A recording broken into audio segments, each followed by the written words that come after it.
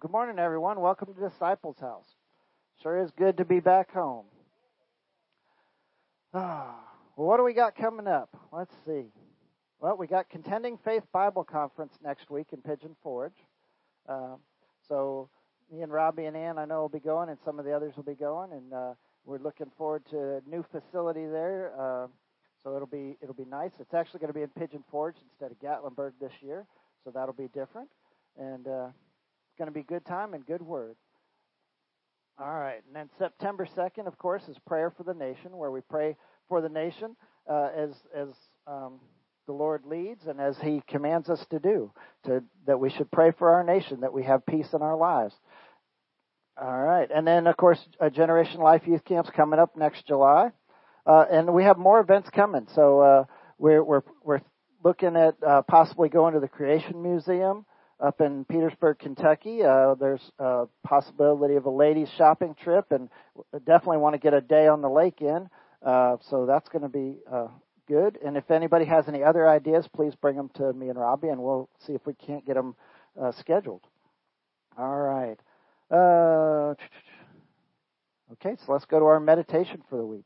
So for our in hymn this week is Galatians 5, verse 1, out of the King James. It says, "Stand fast, therefore, in the liberty wherewith Christ has made us free, and be not entangled again with the yoke of bondage." So this one doesn't actually say in him. It says wherewith Christ, but it's the same principle. It's something that we get because we have Christ, that we can stand in the liberty wherewith Christ has made us free. But then it's up to us not to get entangled again with sin. So our confession, I stand fast in the freedom that I have in Christ, because He made me free. I will not be entangled and handcuffed again with the bondage of sin. And that, of course, is our choice. All right, so our healing scripture for this week is Isaiah 57:19, also out of the King James. It says, "I create the fruit of the lips. Peace, peace, to him that is far off and to him that is near, saith the Lord, and I will heal him." So our confession, God says peace, peace to all. He creates the fruit of my lips and heals me when I speak health, healing, and praise. Again, it's our choice to speak health, healing, and praise. We have our part to play, but God promises that if we do these things, that we will be blessed and we will be healed. Praise God. All right, so praying for the service. Lord, we just love you, and we thank you for being here with us, Lord. We know that you will lead and guide me and Robbie, and you will give us the words that are just right for those that are here and those that are listening online. We know that you will lead us to being a better disciple, to being closer to you, to drawing near to you, showing us the way that we should go and how we should do it. Lord, we love you, and we thank you for being here with us. Satan, we bind you in the name of Jesus. You cannot operate here. You cannot operate through anyone here, and your tricks will not work here. You must leave in Jesus' name. Because we are here for the Lord, and we are here to meet with Him, and you are not allowed to be here. In Jesus' name. Amen. Derek, our church confession. Good morning, Disciples House. Let's stand up and do our confession together. I am the image of God. I am spirit and flesh. I am very good. I am fearfully and wonderfully made. I am crucified, I'm a new creation and a new creature. I am dead to the flesh, but I live in Christ. I am dead to sin, quickened to life, and saved by grace. I am buried with Christ by baptism. I am raised from the dead with Him. I walk in the newness of life. I am forgiven and redeemed. I am an ambassador of Christ. I am the righteousness of God. I am the workmanship of God's hands. I am created and ordained to do good works. I am justified by faith. I am chosen and I abide in Christ. I am holy and without blame. I am predestined for adoption. I am more than a conqueror. I am an overcomer and I am greater. I live, move, and have my being in Christ. I reign as a king in this life. I can do all things in and through Christ. I am near to God by the blood of Jesus. I am raised and seated with God in the heavenly places. Jesus, I am here to meet with you. So I'm fixing to go walk on the mountain. I will miss y'all. But let me tell you, if you haven't done it, as close to heaven as you'll ever get. Amen. There's no distractions. There's no social media. There's just you, just me, and my God. Amen. Can you imagine?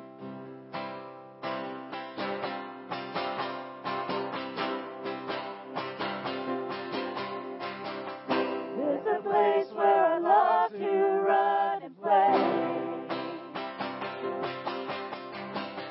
There's a place where I sing new songs of praise. Dancing with my Father, God, and feel the grace. Dancing with my Father, God, and feel the grace. There's a place where I lose myself in Him. There's a place where I find myself again. Oh, I'm dancing with my Father, God, and feel the grace. Dancing with my Father, God, and feel the grace. There's a place where religion finally dies. There's a place where I lose my selfish pride. Yeah, I'm dancing with my Father, God, and feel the grace. Dancing with my Father, God, and feel the grace. I'll be dancing with my Father, God, and feel the grace. Yeah, we're dancing with my Father, God, and feel the grace. I love my Father. My Father loves me. I dance for my Father. My Father sings all the day. I love my Father. My Father loves me. I dance for my Father. My Father sings all the day. And nothing can take that away from me. No, nothing can take that away from me. No, nothing can take that away from me. No, nothing can take that away from me.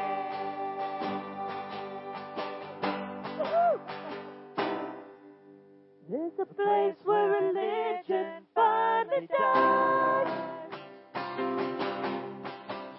There's a place where I lose my selfish pride. Oh, I'm dancing with my Father, God, and feel the grace. Yeah, I'm dancing with my Father, God, and feel the grace. Oh, I'm dancing with my Father, God, and feel the grace. I'll be dancing with my Father, God, and feel the grace. Woo, glory. So the mountain's good, but heaven's better. Amen. And once we get there, that's it. We'll be dancing. Yep. Amen. Glory. Oh, can only imagine.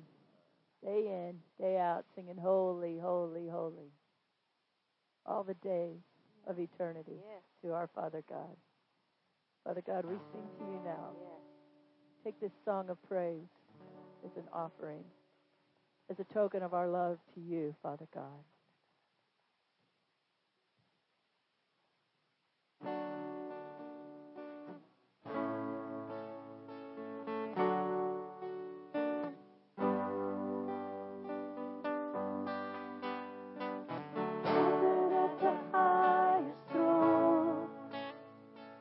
Welcome by a melody,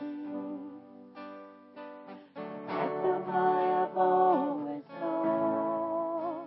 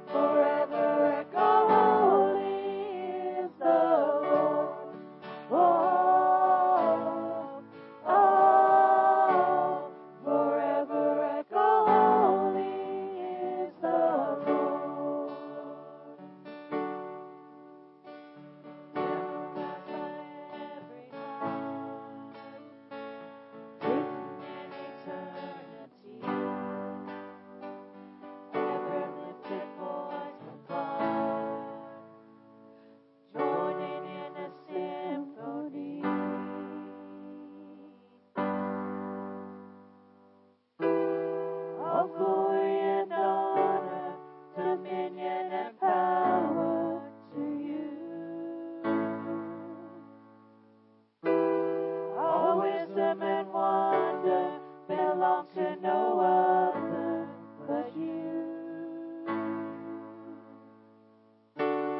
A million angels fall, face down on the floor, all to echo, holy is the Lord. My heart can't help but sing, with all of heaven roar, forever echo, holy is the Lord. A million angels fall, face down on the floor, all to echo, holy is the Lord. My heart can't help but sing, with all of heaven roar, forever echo, holy is the Lord. Oh, oh, forever echo, holy is the Lord. Standing at the end of time, there before the throne of grace, majesty before my eyes, letting take my breath away.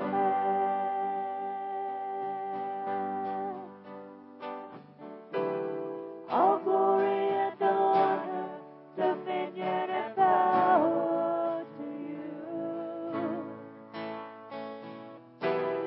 All wisdom and wonder belong to no other but you.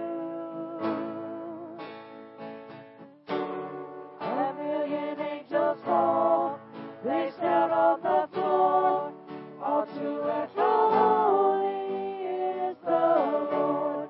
My heart can't help but sing, with all of heaven roar, forever echo, holy is the Lord. A million angels fall, face down on the floor, all to echo, holy is the Lord. My heart can't help but sing, with all of heaven roar, forever echo, holy is the Lord. Is the holy is the holy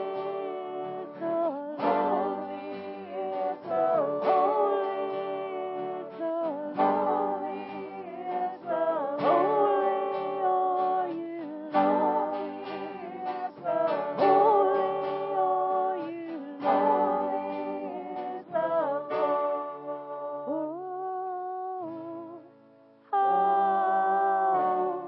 Forever echo, holy are you, Lord.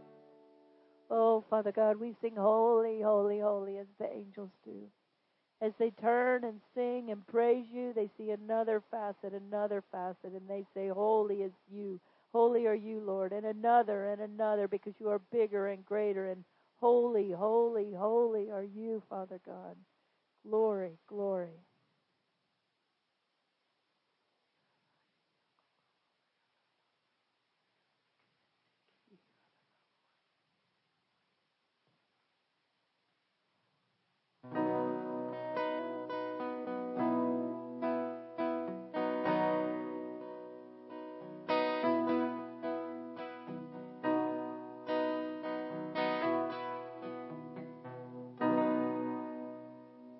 I love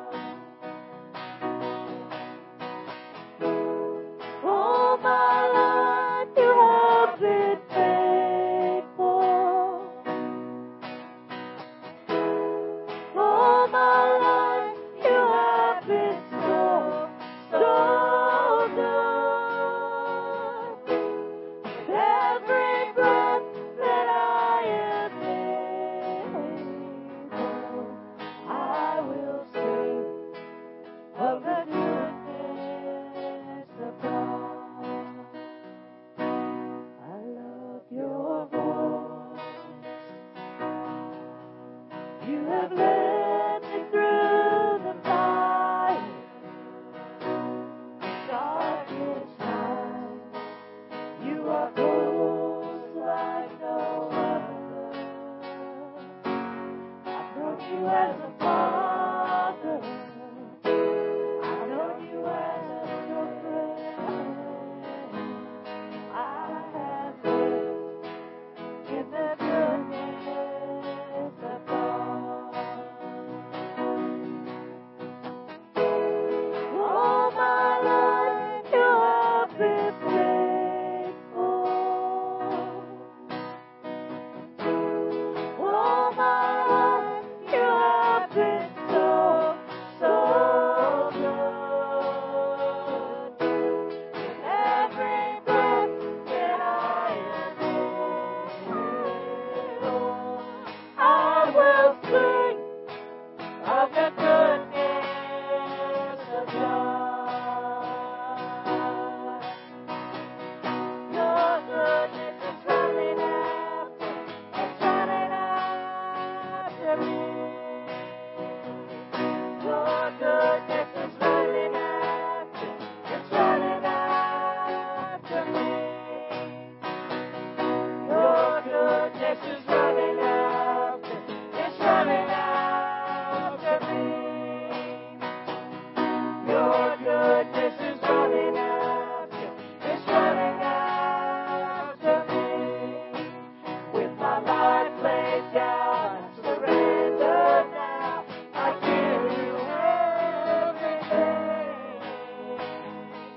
Your goodness is running after, it's running after me. Your goodness is running after, it's running after me. Your goodness is running after, it's running after me. With my life laid down, I surrender now. I give you everything. Your goodness is running after, it's running after me.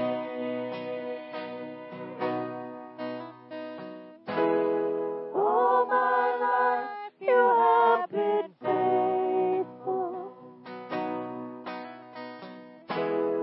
All my life you have been so, so good.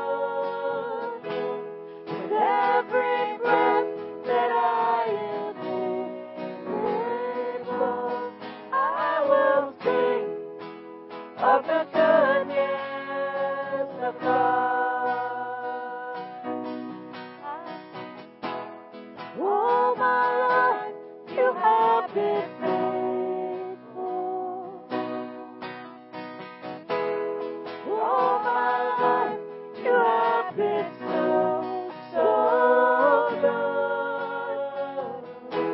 With every breath that I am able, I will sing of the goodness of God. I will sing of the goodness of God. I will sing of the goodness of God.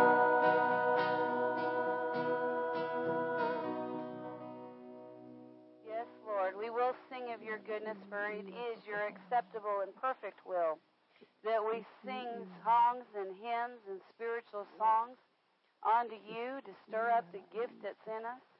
And Father, we thank you for your loving kindness. We thank you for your loving goodness. And Father, as we approach your word today, we ask that you give every person a spirit of wisdom, revelation, and knowledge. Open up the eyes of their understanding that they may understand and see and know the truth of your word, the reality of your word, Father God. And Father, we thank you for it in Jesus' mighty name. Think through mine and Michael's minds. Speak through our lips the very oracles of God. Use our tongue as that of the pen of the ready writer. And Father, it's my heart's prayer, my heart's cry, that you cause every person's heart to be the good ground. But Father, I know and I understand that they have a part to play in that.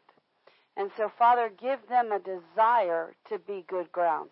Give them a desire to not only be hearers, but doers of the word. And Father, we thank you, and we give you all the glory and all the honor in Jesus' mighty name. And all of God's people said, Amen. Amen and amen. Glory to God. You may be seated this morning. We got a lot of ground to cover. Tremendous amount of ground to cover this morning. And we are definitely missing our Mr. Richard, but we know he's following God's assignment. Yep, and we're missing Miss Liv as well. Yep, she's on her assignment, getting an education and staying with God while she does it. Feels like the church has been emptied out as of recently. But God's not done. His work's not done. His plan's not done by any means. We've got more to do. We've got more people to reach. I want you to turn 2 Timothy? To the book of James. Okay. James chapter 1. No, we're not teaching that today. Okay. James chapter 1 and verse 22. James chapter 1, verse 22. It says, But be ye doers of the word, and not hearers only, deceiving your own selves. If you only hear the word, and do not actually do the word, you deceive yourself. You need to write that down. If you only hear the word, and don't actually do the word, you deceive yourself. Amen. What does it mean, I deceive myself? It means that you think that you're all right with God and you're not. Let me be very clear. If you are not a doer of the word, you are not okay with God. Let me say that one more time. If you are not a doer of the fullness of the word, you are not okay with God. Many people think, well, I've got it mostly right, so I'm okay. Yep. That is not so. Many people think, well, I can pick and choose what parts of the Bible I want to follow and what parts I don't want to follow. That is not true. Amen. It's not true. We are called to be followers of Christ. A mama duck, when she has her little ducklings, you know what she has? She has followers. You know what those little baby ducks do? They walk. If you ever pay attention, the little baby ducks, for the most part, walk in a perfectly straight line right behind mommy. What are they doing? They're following in mommy's footsteps. Yep. They're going everywhere, even when they're swimming. They're going right along with mommy. They're following right along. And what happens when one of the little ducks falls behind? It gets in trouble. What happens when a little duck gets out of the line? It gets in trouble. Have you ever seen the mama duck? And she's got the babies behind her, and then there's one duck off into it like a little whirlpool, and it doesn't seem to be able to get itself out, and it's over there, and it's just going quack, quack, quack, and mom's a quacking, and mom's going, get over here, get over here. Why? Because mom knows it's dangerous for her to get over there too. Mom knows it's dangerous for her to take all of her babies over there. So mom has to keep her path straight, and she has to depend on that little baby to get itself straight. If that little baby doesn't get itself in line, guess what happens to that little baby? Not good things. Not good things. Yeah, it becomes lunch. That's exactly what it becomes. It becomes lunch. Our Jesus is the same way. He says, I'm walking the path of God. Now follow me, little children. Walk the path that I walk. He doesn't say, well, walk the path that I walk for a while, but then when you see a path that goes a different way, you go on that path, but then you keep one foot on my path. Because if one foot's on the path of Jesus and one foot's off into the world, both feet are in the world. Yep. You're out of alignment. You're out of alignment. You're out of alignment. It doesn't work. So if you're not a complete doer of the word, then you are basically fodder or food for the devil. You're food for the devil. That's what you are. I want you to look at... and he's going to eat your lunch. He's going to eat you, yes. I want you to look at... this is by the Holy Ghost. These are not in my notes. So I got to go find my scriptures. Make sure I tell you the right way. Give me just a minute while I find it.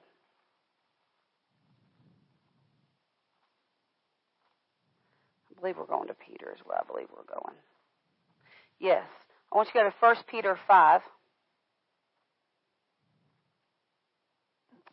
1 Peter 5. He says this in verse 8. Be sober, be vigilant, because your adversary, the devil, as a roaring lion, walketh about, seeking whom he may devour.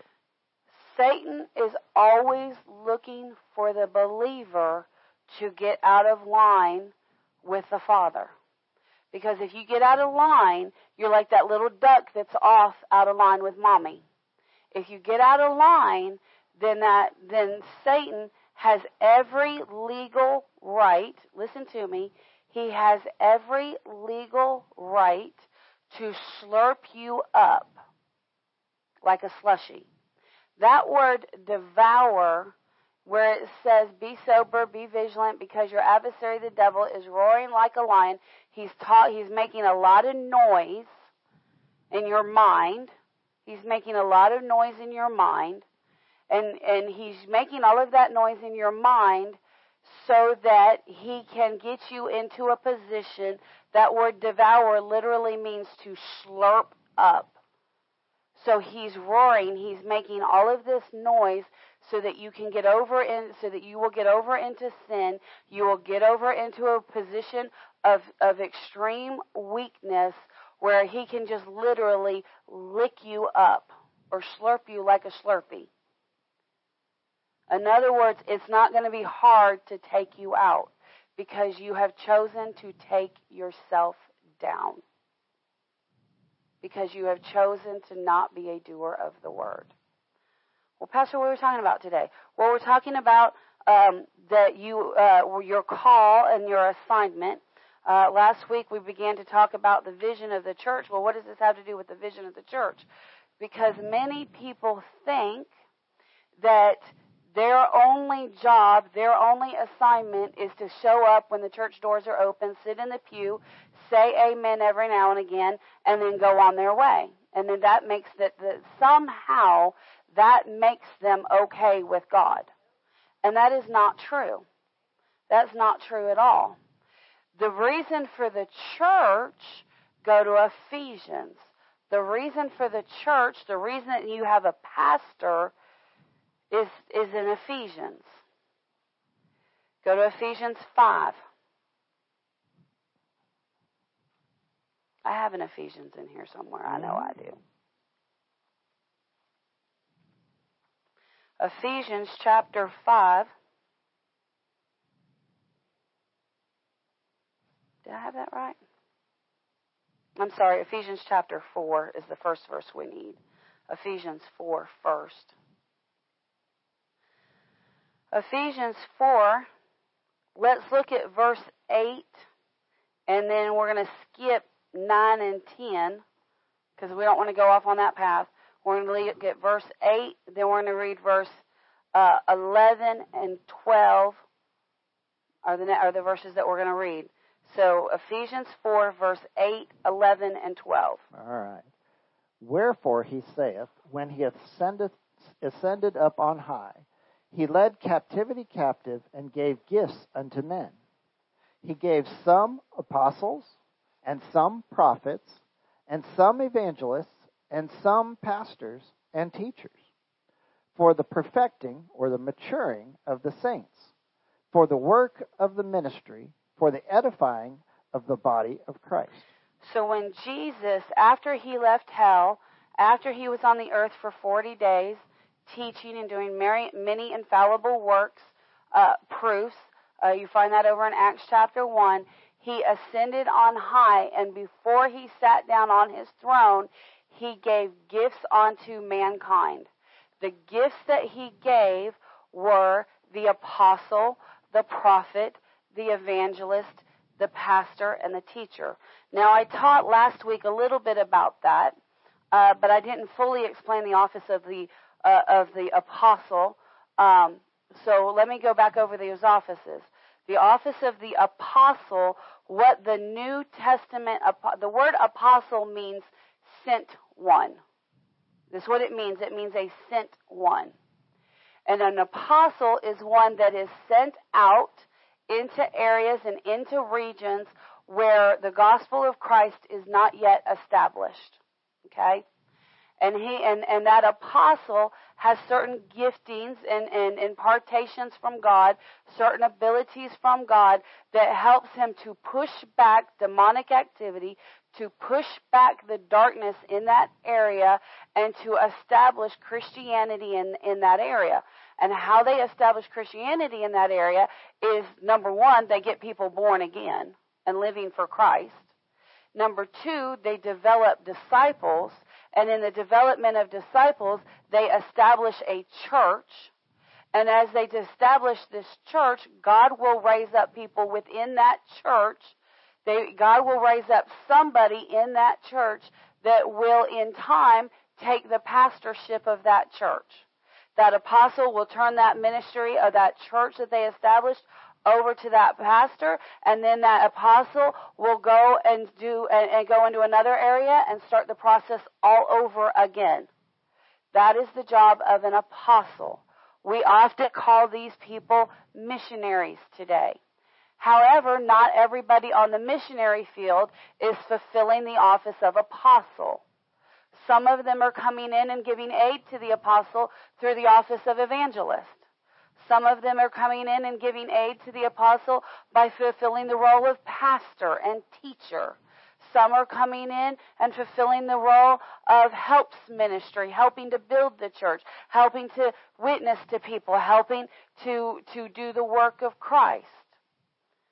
Many of our missionary works today are literally helps ministry.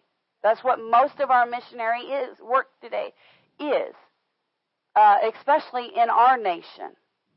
Because in our nation, there is a work of Christ that's established in basically every community. In every community, which is really sad because 70% of Americans, now it's 50 to 70% of Americans don't know the gospel of Christ. So the churches need to reevaluate their plans from God. In fact, sad to say, I'd say a large percentage of the churches in America are what's called dead churches. They've lost their candlestick. They've lost their anointing. They no longer have an assignment from heaven. They're not doing anything but the work of man. And we saw last week that unless the Lord establishes the ministry and keeps the ministry, they labor in vain.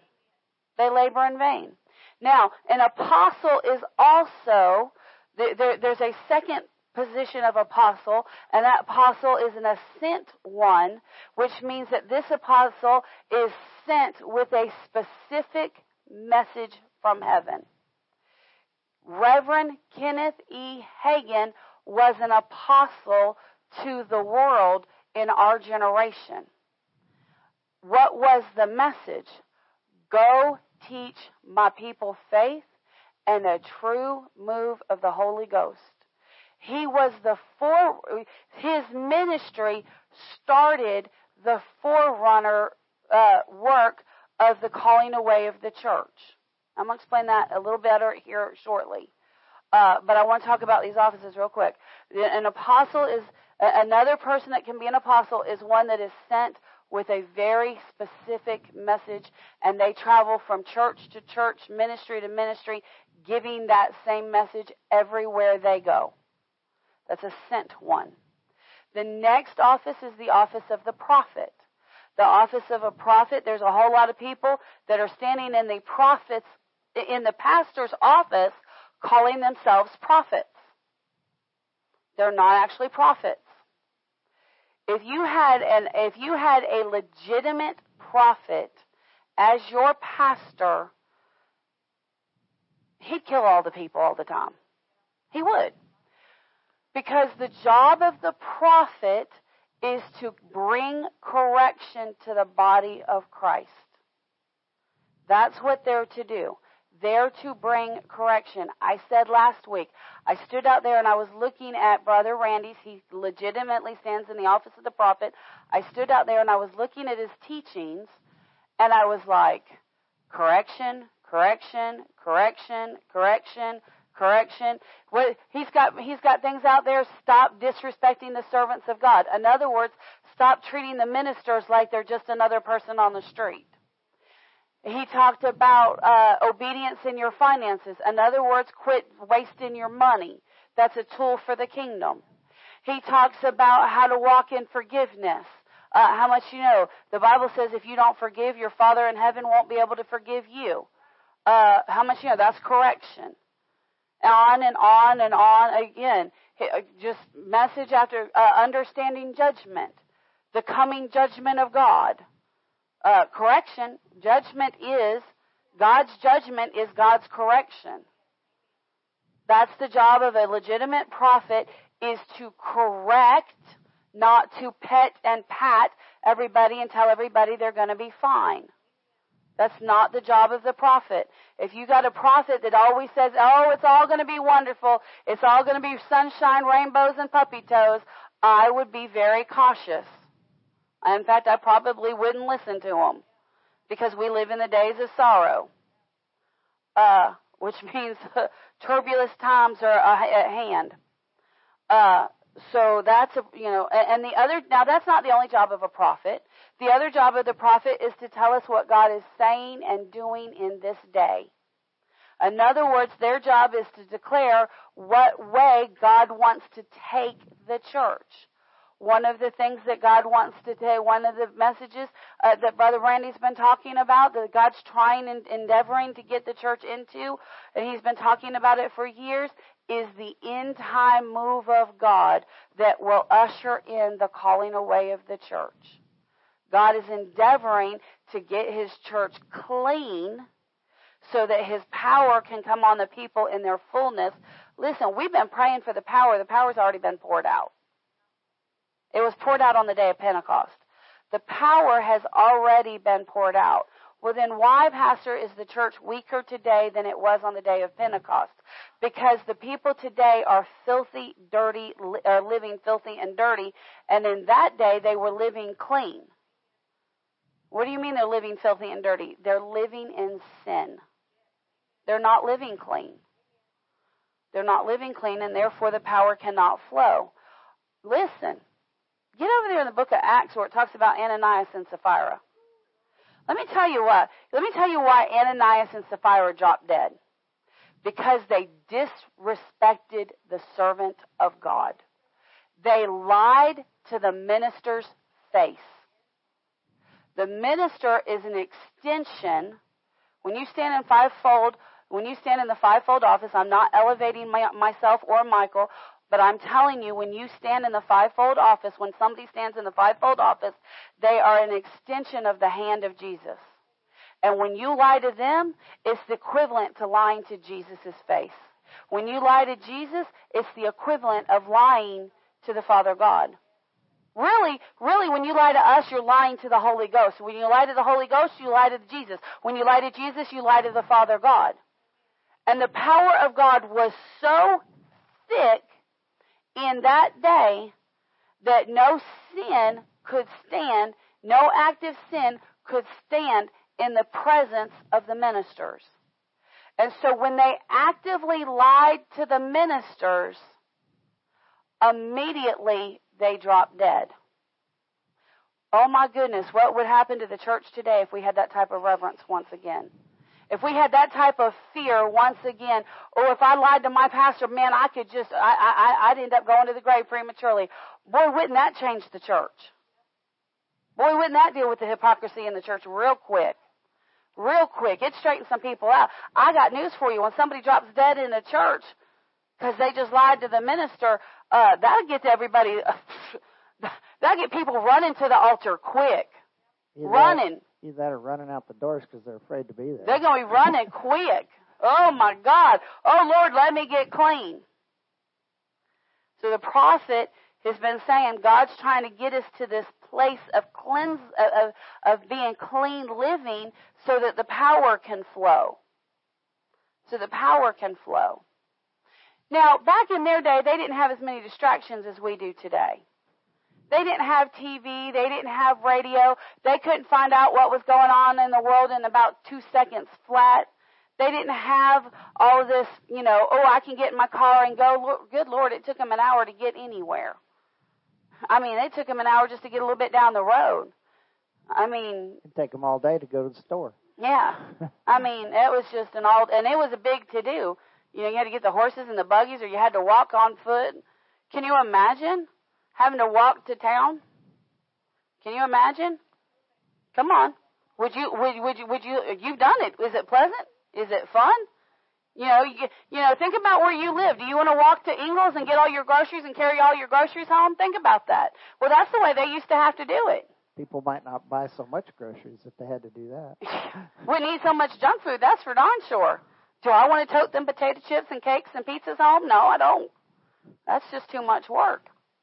So that's the job of the prophet, is to tell us what God is trying to do.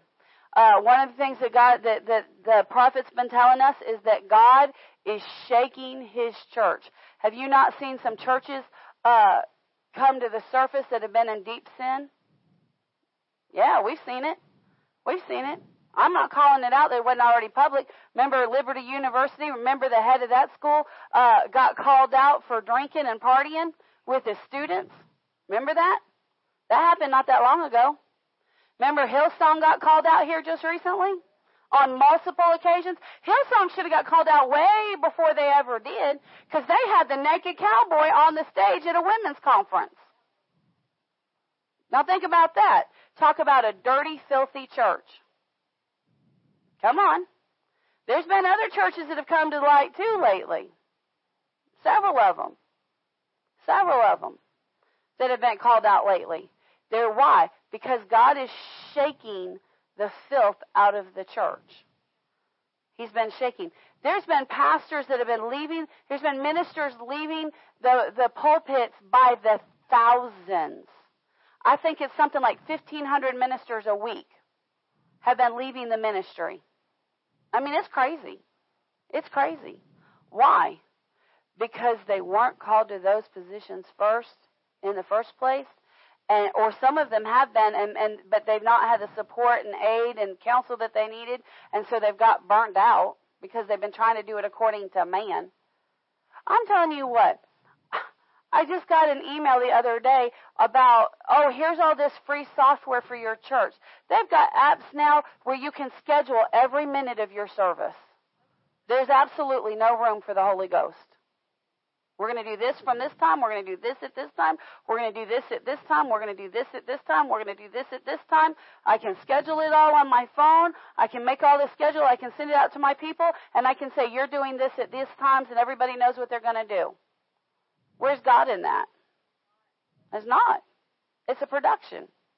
It's a production. We've got technology back here that we use, and we don't use 90% of the features in it, because it doesn't leave room for the Holy Ghost. Well, you're just a boring church. No, we're a God church. We're a God church. How'd y'all get me over there? So that's the job of the shaking, the prophet. He's been talking about God shaking the church. God's shaking the church, shaking the filth, shaking the humanity out of the church. Now, when I say humanity, I'm not talking compassion. I'm talking about the fleshy, make human God church. He's shaking that out. Why? Because he needs a true church to do his work. So that's the job of the prophet. The job of the evangelist is real simple. Preach Christ to the lost. That's their job. Preach Christ to the lost. We sat under a pastor that was not called to be a pastor, but was called to be an evangelist. And that was brutal. But every time that man preached Christ, he was so gifted and he was so anointed that every single time he preached Christ, even I wanted to get saved again. I mean, because the anointing was so thick. The presence of God was so thick. The power of God was so present. I mean, you just wanted to get up, run around, shout, and jump, and praise Jesus and receive Him all over. I mean, you truly wanted to get born again, just so you could get in, just so you could hold on to that anointing. That's their job. That's their job. The evangelist is not meant for the church. Now, yes, the evangelist needs to come into the church and talk about the works that he does to make the people hungry for the work of the evangelist, to get the people praying for the work of the evangelist, to get people to partner with the evangelist so the evangelist can be sent out. But really, the office of the evangelist is ministry to the world. Yep. Ministry to the world. I am not, Pastor Mike, we are not evangelists. Not. Because I'm going to look at you and say, you old dirty sinner, what's wrong with you? Slap you around a few times. Shake the sin out of you real hard, set you down, expect you to walk. Yeah, I'm going to find your zipper, pull all the stupid out, put all the God in, zip you back up, and send you on your way. That's the job of the pastor. That's not the job of the evangelist. The job of the pastor is, now, some people think that pastor is pastor and teacher is teacher. But if you cannot be an effective pastor if you are not an effective teacher. There are some ministers that are great at congregational care. There are some that are, they'll be at the hospital, they'll sit beside your bed, they'll help you, they'll encourage you, they'll edify you, they'll build you up, they'll get you into faith. They're just constantly checking on you. They're just good about being right there on top of the congregation. But their congregation is weak and untaught because they don't teach. This is why it says some apostles, some prophets, some evangelists, and some pastors and teachers. Because the pastor and teacher office goes side by side. I lean very heavily in the pastor's office, obviously. Pastor Mike leans very heavily in the pastor's office. That's why God uses us together. Because He's very sweet, and He's very kind, and He's very generous, and He's very, it's okay, you can do this, you're going to make it. And I'm like, stop being so soft, stop being so nice, get these people walking right. And there's a time for both. And there is a time for both. There's a time for both. Now, what is the job of the pastor? The job of the pastor is actually, do you know the word pastor is only in the Bible one time? The word pastor is only in the Bible one time. And it's right here in this verse. Most of the time, the word, instead of the word pastor, most of the time, the word is translated shepherd. Most of the time, it is translated shepherd. And sometimes it's translated deacons. Correct. Other times, it's referred to as a deacon, the office of the pastor. The office of the pastor is sometimes in the Bible referred to as bishop. The pastor is to have oversight over a congregation of followers of Christ. And it's our job to teach, go to the next verse, to teach this right here, verse 12. We're to teach until all of you come into the unity of the faith. Oh, there we go. Nope, go back to 12. I thought that was off. The Go back to perfecting 12. of the saints. We are to teach you until you are mature saints. That word perfecting means mature, means grown up. We're to teach you how to stop sinning. And now, Now, notice that the verse doesn't end right there. We're to teach you to be mature saints. Yes. To keep the pews warm? Mm-mm. No. To sit and take notes? No. So you can live a good life and follow Christ and stay in line with Him? That's good, but that's not what it says. It says, for the work of the ministry. We're all to be doing the work of the ministry. Me and Robbie's ministry? No. God's ministry. Our job as pastors is to teach you and train you to live clean, live like Christ, and go out into the world and do the work of Christ. And we're supposed to, That's when our we job. go out in the world, we're supposed to teach the body of Christ. Now, is the body of Christ out in the world? Well, a lot of it is. A lot of it Sadly. should be in here. These Sadly. chairs should all be full. Sadly. And they're not, because we're not going out there and edifying the body of Christ and bringing them in to where they belong. But here's the deal. That's not mine and Michael's job. That's your job. Well, it is partly our job, yes. We're not discounted. I mean, yes, we have a part in it. But let me be very clear what this scripture says. Our job as pastor is to teach you and get you so you can go out there and do the work. We're gifted for teaching in here. And we're not picking on you guys. If you go into any church in this community, you're going to find the same problem. Yes. I'm talking pastor's it's the church job. as a whole. Talking pastor's job as a whole. Our job is to teach you and train you. What specifically are we supposed to teach you and train you in? Well, God assigns every church an assignment.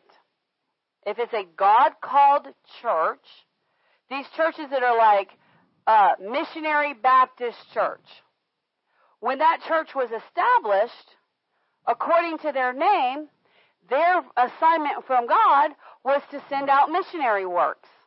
Missionary. It's in the title. Or it may have been established by a missionary. That's in the title. Mostly, missionary or missionary first, whatever. Missionary. But here's the question: are they sending anybody out? Maybe they are. Maybe they aren't. I don't know. That's independent churches. But see, every church has. Some churches are to. I know another church. Their assignment from God is to be an oasis of love. In other words, they're to be a house where people can come in and experience the true love of God. That's their assignment, is to facilitate. And when their people go out into the world, their people are to show and display the true love and mercy of Christ. That's what the assignment of those people are. That's the assignment for that church, is to go out and show the love of Christ. Another church's assignment might be to evangelize. To evangelize. They've got a heart for people. Their job is to be a soul-winning church. That's their job. Their pastor's got a heart to be a soul winner. He can stand in the office as a pastor, and he can get out on the street and preach and proclaim Christ and bring people in. Or she. Doesn't matter.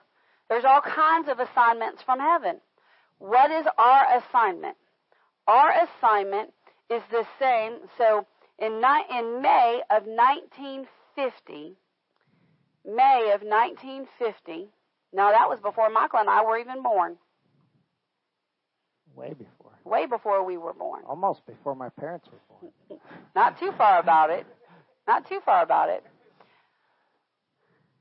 In May of 1950, the Lord Jesus commissioned Reverend Kenneth E. Hagin to go teach his people, God's people, faith. Because there's a lack in the body of Christ. There's even today. So that was 1950. So this is what, 73 years later? Is that right? Did I do my math right? That's 73 years later, there's still a deficit in understanding faith in the body of Christ.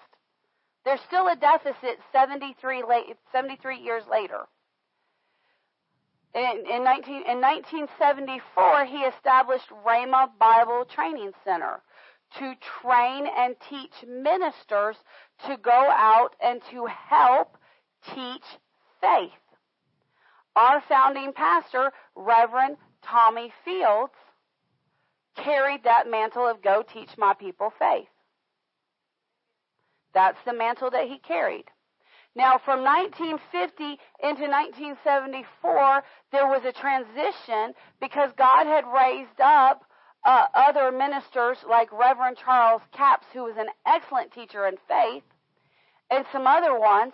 The Lord told Dad Hagin, he said, I've now raised up other ministers, Jerry Savelle, there's some other ones out there that are very good at teaching faith. They're getting the message out. Now I need you to teach a true move of the Holy Ghost, because if it's not taught, it will be lost to an entire generation. And the move of the Holy Ghost is almost completely lost in the church today. Almost completely lost today. In fact, a few years back when there was this split with the churches, with what God calls the informational church, where the pastors get up and don't give much more than a book report, and the revelational churches where we teach out of a revelation of the understanding of the Word of God, when that split came down the road, at that point, many churches put the Holy Ghost in a box and said, don't let the Holy Ghost move in your services. Many stopped doing altar calls. Many stopped laying hands on people. Many stopped giving calls for salvation. Many churches did. Many ministers that used to do that, while used to work in that flow, said, oh, that's not popular anymore. That's not the way God's going. And the reason they did that is because they were following the man, Reverend Kenneth E. Hagin, instead of the ministry that came through the man. We're not following the man, we're following the ministry, the mandate that came. So we've never put our Holy Ghost in the box. Well, when I was under a pastor that required me to, I put it in the box as far as I possibly could. But this church, this ministry, will not and has not and will never put the Holy Ghost in a box. Amen. Never. Why? Because the dispensation of the Holy Ghost is the current move of God. It's the move of the Holy Ghost that's going to usher in the calling away of the church. It's the power of the Holy Ghost that's going to take us into the 7 years tribulation, which the world has to go through, so that Jesus can return to the earth. Return to the earth. So, I remember in 2004, I believe it was 2004. I'm pretty sure it was 2004. It might be 03, but I'm pretty sure it was 2000. No, it was 2004. I know it was. Our pastor, Pastor Tommy, we were having Thursday night prayer. And Thursday night prayer was where those that were considered staff, I mean, anybody could come, but if you were staff, you were required to be there.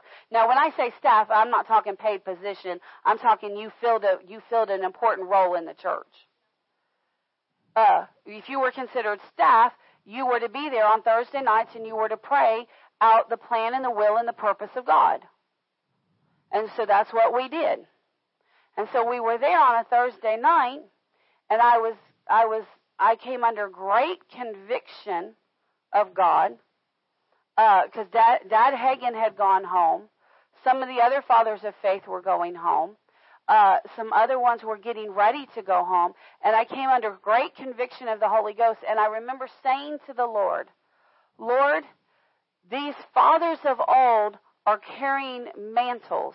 In other words, a mantle is a mission and assignment from God. They have an assignment from God, like go teach my people faith and a true move of the Holy Ghost. I said, Father, when they go home, if somebody does not pick up the mantle, their assignments will be lost. And under the unction of the Holy Ghost, I remember saying, Father, tears streaming down my face, because I'm the type of person that I don't like to be up front. I don't like to be in the limelight. I don't like to be, just put me in the back and let me run your ministry, let me run the behind the scenes portion of your ministry so that you can get out there and preach without stress. That's my heart's desire.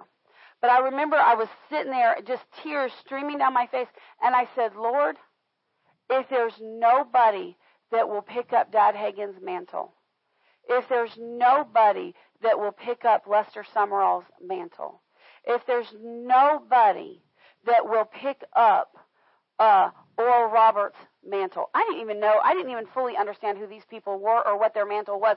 I had no idea that Lester Summerall's mantle was largely casting out demons. I had no clue. I had no clue that was his mantle. No clue whatsoever. Be careful what you ask for. Huh? I said, Lord, if nobody will pick up their mantle, I'll do it. Because your move and your power and your ministry cannot be lost. Because if it's lost, people will die and go to hell. Lo and behold, the Lord took me at my word. The Lord took me at my word. Oh, Lord Jesus. And on that day, we picked up, go teach my people faith. But here's the deal. We were not in the pulpit at that time. I was nobody. I was nobody, but I was just a person in the pew. At that point, I was not a youth minister. I was a youth leader. Our assignment was spend time with the teenagers. Just spend time with them. Talk to them about God a little here and there, but just spend time with them. That was our assignment at that point. But God was already moving. God was already working. That was our assignment from the pastors, was just spend time with them. Talk to them a little bit about God, but just spend time with them. Let them be around you. Okay, Lord. Okay, Pastor. Listen, you want to grow up in God? Put yourself around somebody that's higher in God than you. Stop hanging out with the sinners. Stop it. If you hang out with a sinner, you will be a sinner. I was teaching people faith. I'd sit down at the dinner table and have people come over to our house, and I'd just sit down with them, and I'd teach them faith. Not just church members, my family. They got tired of being taught faith, so they quit coming. They said, every time you go to her house, she's going to teach you about Jesus. Yes, I am. That's the way you should be. But how much do you know, every time Jesus sat down, he taught. Every time Jesus sat down, he taught. He sent out his 12 disciples when they weren't even sure that he was the Messiah. They were still questioning it. And he said, you've been around me, you see how I behave, now go do what I do. Are you aware of that? He's over there. He's like, I'm casting out demons, casting out demons. I teach, I cast out demons. I teach, I cast out demons. I teach, I cast out demons. I teach, I cast out demons, and I heal the sick. Now he turned around to his disciples. He said, you've seen me do it. Now you go do it. Guess what, disciples' house? You've seen us do it. Now you go do it. You go do it. Your assignment by default, because God placed you under our shepherdship, because God placed you little sheep in our field, your assignment is to go teach faith. Well, Pastor, I'm not a teacher. Teach it by how you live. Teach it by what you say. Teach it by what you do. Faith is in action. Faith is the substance of things hoped for but not yet seen. Glory to God. James and Sue were out here planting the plants the other day. And she said, they said, well, these things, they just lose water. And so we're just not sure how they're going to do. And I said, just plant them in the ground. Do the best you can. Tell them that you speak to them. Say everything the words of God, your word says everything I lay my hands to will prosper. Therefore, these plants must prosper. Therefore, I command them to grow. Now grow in Jesus' name. And Sue said, that's why I like being around you. You're so positive. What was I doing? I was teaching faith. Amen. How hard is that? Is that something y'all can't do? No, that's something you can do. You can do that. Just teach it. I know Bridget got a hold of this vision. She was driving her car some time ago, and there was fog. This is quite a while ago. She was driving, and fog or rain or something came in, and a coworker was in her car. She started to speak to that stuff. And then it lifted, and they looked at her like, she said, well, my pastor said I could do it, so I'm going to do it. And she did it. And it worked. How much do you know that person learned faith that day? Amen. Come on. Lay hands on the sick. Listen, take your Bible and say, it says right here, if you're sick, I can lay hands on you and that you will recover. Amen. So I'm going to lay my hand on you. I'm going to declare that you're healed, and then you're going to recover. Amen. Guess what? That's teaching faith. Yes, it is. That's teaching faith. It's teaching faith. Her and Brooke went and prayed for Miss Patty before surgery. That's teaching faith. And now look, Miss Patty's in the church. Praise God. This is how it works. This is how it works. So we're called to teach people faith in Christ.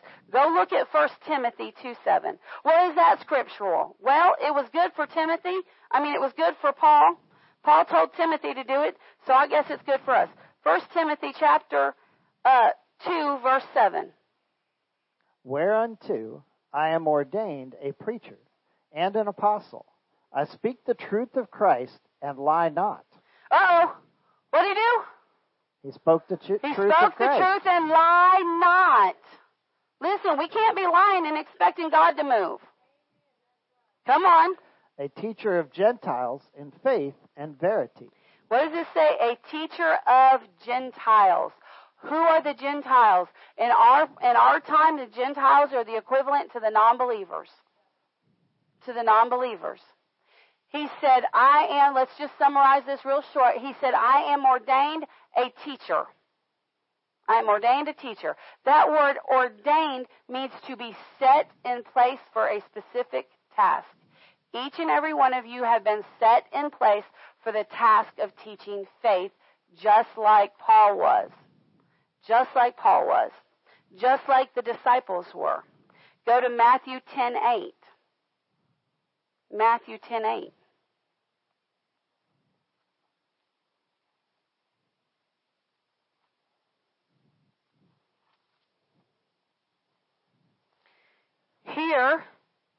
Here, Jesus is getting ready to send out the 12. We'll pick up in verse 5 so you can see the fullness of it. All right. Matthew chapter 10, verse 5. Verse 5. These 12 Jesus sent forth and commanded them, saying, Go not into the way of the Gentiles, and into any city of the Samaritans. Enter ye not. Now, the reason that he told the disciples not to go to the Samaritans, but to only go to the Jews, is because they were still at this point, Jesus had not yet been to the cross. At this point, they were still under the old covenant, and God was only available to the Jews at that time.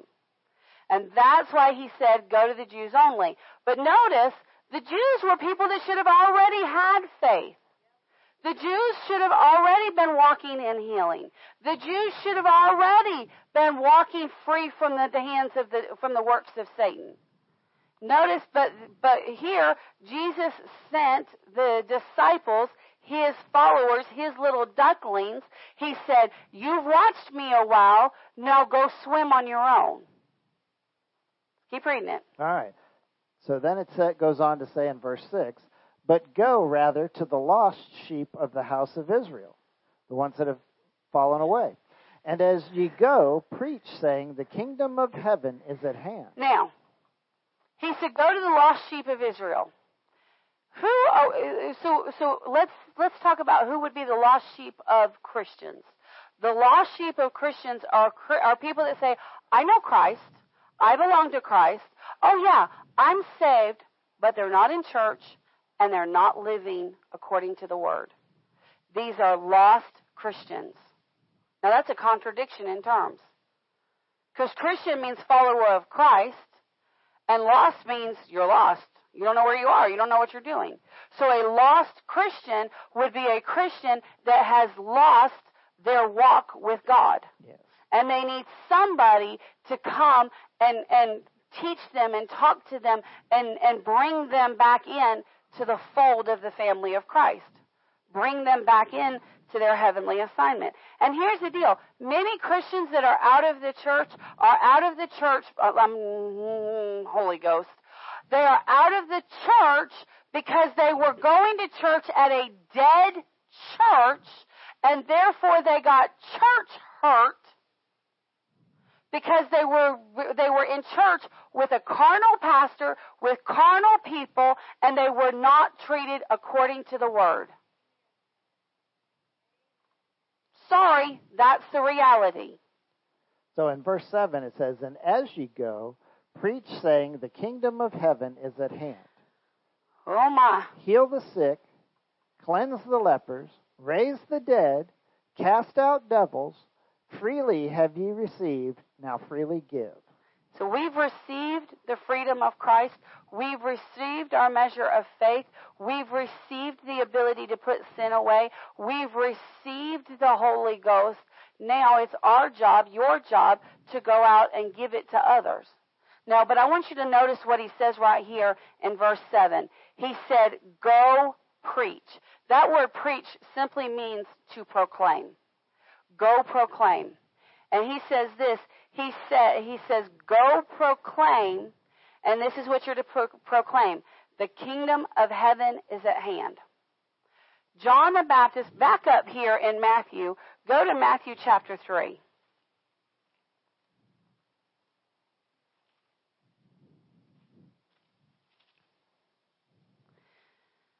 Go to Matthew chapter 3. Let me find it. This wasn't on my list. Matthew 3:3. Let's read Matthew 3 verse 2. All right. This is John speaking.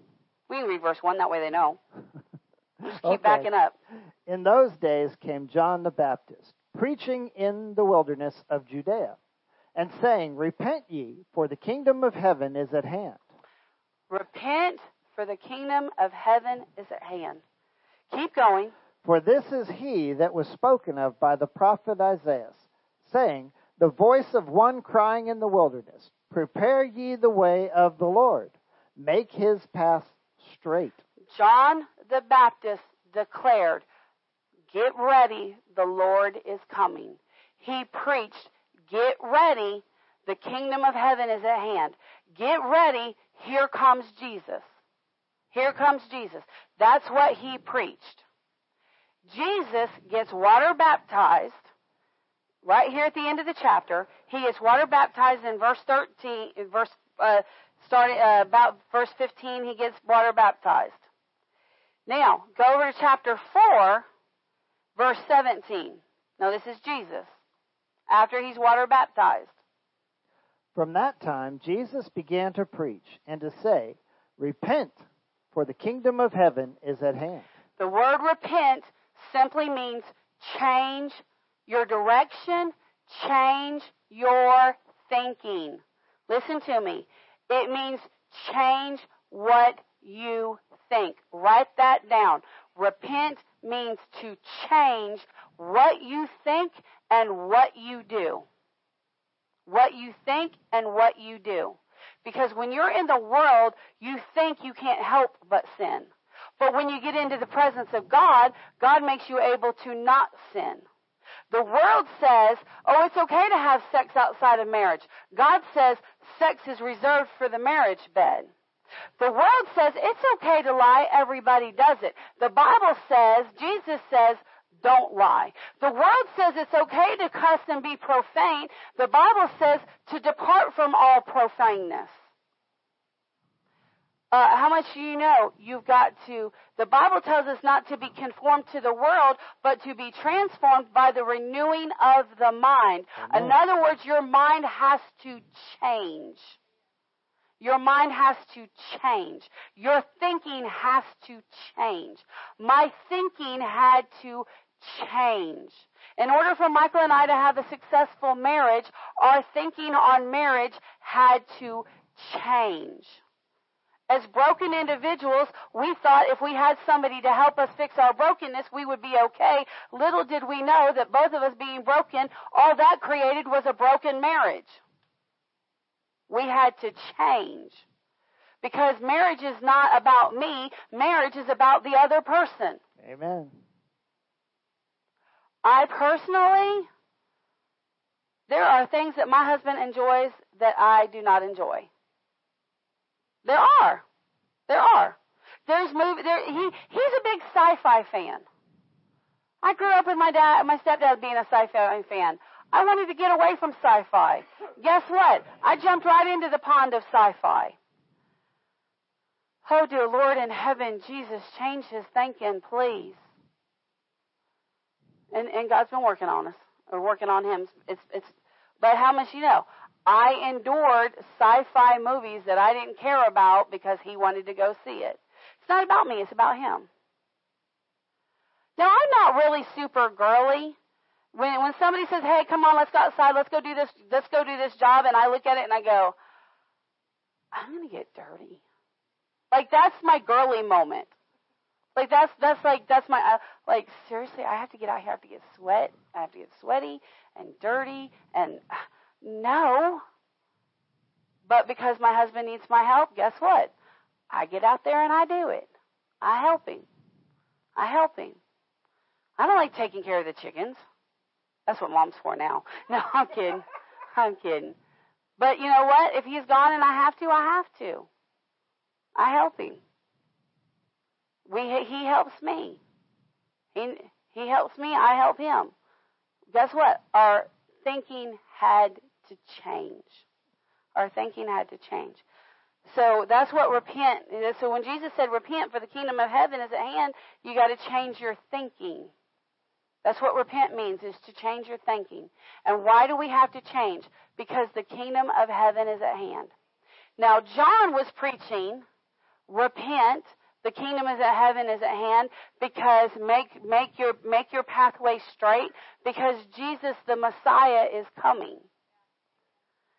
Guess what? Jesus is coming, and he's coming very, very, very soon. And everything that God does is by patterns and borders. If there was a forerunner of Jesus Christ before, there has to be a forerunner of Christ now. John was the forerunner. John was the one that came before Jesus and said, get ready, get ready, get ready, get ready, get clean, get ready. The Messiah is coming. Well, guess what? If John was the forerunner and before Jesus came, there has to be a forerunner today. The difference is John was a single man. This is a movement that came. This is an assignment from heaven that came through a single man, but it went out to the body of Christ. Who was the man? Reverend Kenneth E. Hagin. And he taught people to prepare people for the coming of Christ. Our assignment, your assignment, is to help get people ready for Christ's return. Okay? That's your job. That's a big job, Pastor. Yes, I know. Well, how do I get people ready? Start with yourself. Get yourself ready. And by your lifestyle, you will default be preaching, get ready. It's interesting. When I'm teaching on the rapture, and we're teaching Revelations, and I say, okay, for example, if I don't go out of here in the rapture, inevitably somebody in the church goes, oh, Pastor, if you're not going, I am definitely in trouble. Well, why?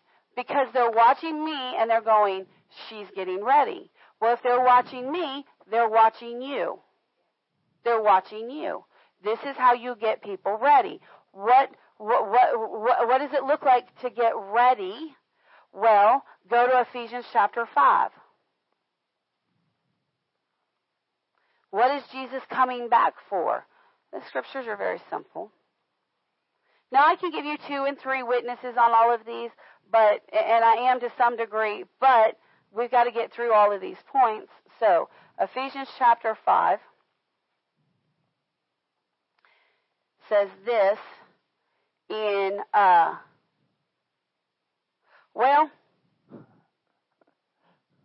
let's pick up at verse 15. Okay. See then that ye walk circumspectly, not as fools, but as wise. In other words, make sure that you walk according to God. Don't walk suspiciously. Walk according to God. Redeeming the time, because the days are evil. Wherefore be ye not unwise, but understanding what the will of the Lord is. Listen, redeeming the time. Let's talk about redeeming the time. For 10 years, for about 12 years, Michael and I were out of the plan of God, out of the will of God, and in the world. We can look back at our life, and we can see that God was positioning us to be under the pastorship of Pastor Tommy Fields in 1998 and 1990. Why can we see that? Because every time I drove past the billboard of that, you drive past 50 churches anywhere you go. But you never paid any attention to them. But there was a billboard by a church, and every time I drove by that church, I never failed to see that sign, and I always went, I wonder what that is. That's maybe interesting. There was a draw in my spirit. I didn't know what my spirit was, but there was a draw to be there. But I was too much in the world, and I was honestly too much of a rebellious teenager to follow God. Let's just be honest. Graduated. Michael's in the military. Woo! Off into the military we go. Years go by. We're in the devil's clutches. My stepfather dies. The day my grandfather gets the news, he quits on life. He calls in the bed and quits. 6 months later, he moves to heaven, which is Mom's dad. So my mom, her husband, and her father passed away 6 months apart. Those were those were her two strong supports. If her life was a tripod, she just lost 2 of her 3 legs. Talk about devastation. Mine and Michael's marriage was horrible. We just found out that we had just been told that we would never have children. Even with the help of medical science, the chances of us having children was slim to none. We weren't living for God. They said, "No, we can do this process." We now know it's called IVF or in vitro and all that. He said, but chances are, because back at that day, that was just the beginning of it. He said, more than likely, it's going to be really hard for you to get pregnant that way, but if you do get pregnant, more than likely you're going to have 4 to 6 kids. Now, I was not living for God at the time, but I had enough sense to look that doctor in the eye and say, this much I know, humans were not created to have litters. So that is not an option. It's amazing how God will give you wisdom even when you walked away from Him. Then I got in a car. Then we got in a car. I mean, we were living paycheck to paycheck. I mean, we were making good money, but Satan was eating our lunch. I mean, as fast as money was coming in, it was pouring out. I mean, we couldn't keep up.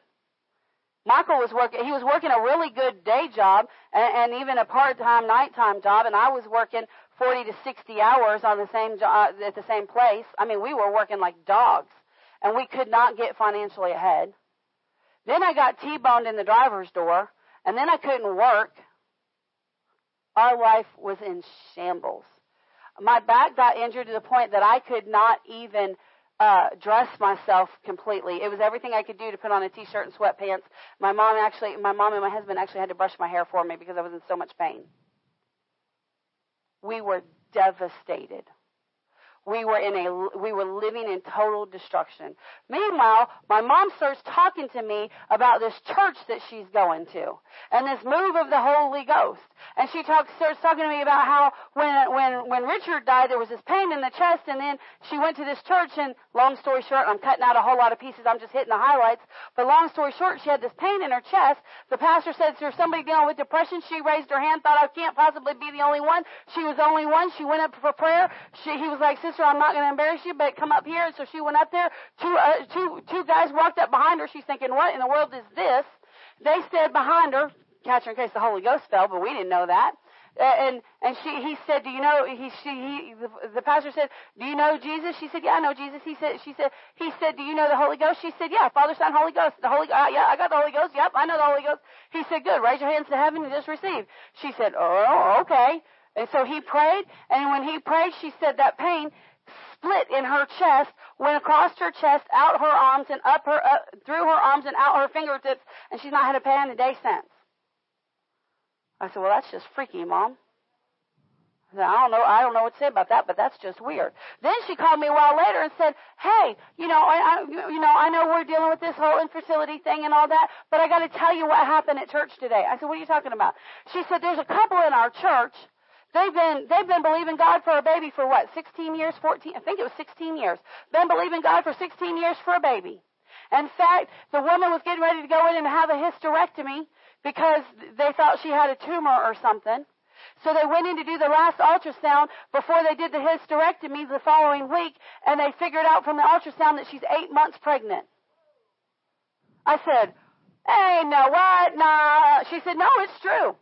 She said, it's true. And she wasn't no young lady either. No, not a young lady at all.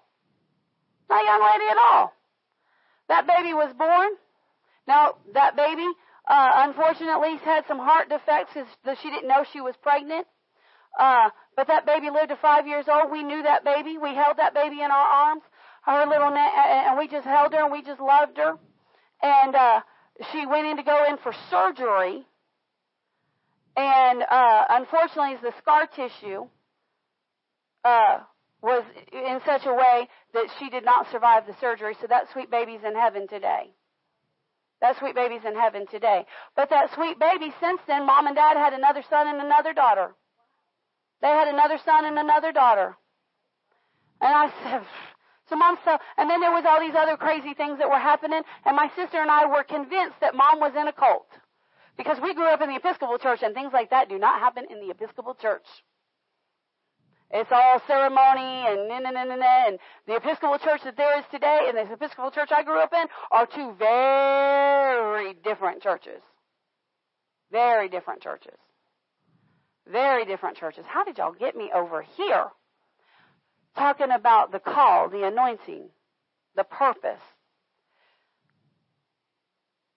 So went to that church to prove that church was a cult, found out it wasn't a cult, found out that it was the one true God.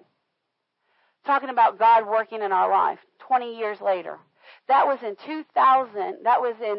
So I went to this church in January of 2000. And in January of 2003, we stepped into ministry. But see, had we followed God's plan, recouping the time, that's where we were at. See, we were supposed to be at that church in 1990. Had we gone to that church in 1990, we would have gone to Rhema. We would have actually sat under Reverend Kenneth E. Hagin. But we didn't. We were rebellious and we were out of line with God's plan for our life. We did not get back on path until 2000. And you see how he used the devastation of Satan to bring us back into his plan? Now, God didn't send Satan. God did not send all of those evil things. Every bit of that was the work of Satan. Well, and we opened ourselves up to that. And we opened ourselves up to that because of the sin in our life. Because, oh yeah, we were sinning. I got the tattoos to prove it. We were sinning. And so we opened ourselves up to that. But God took what the devil intended for destruction and he turned it to our good.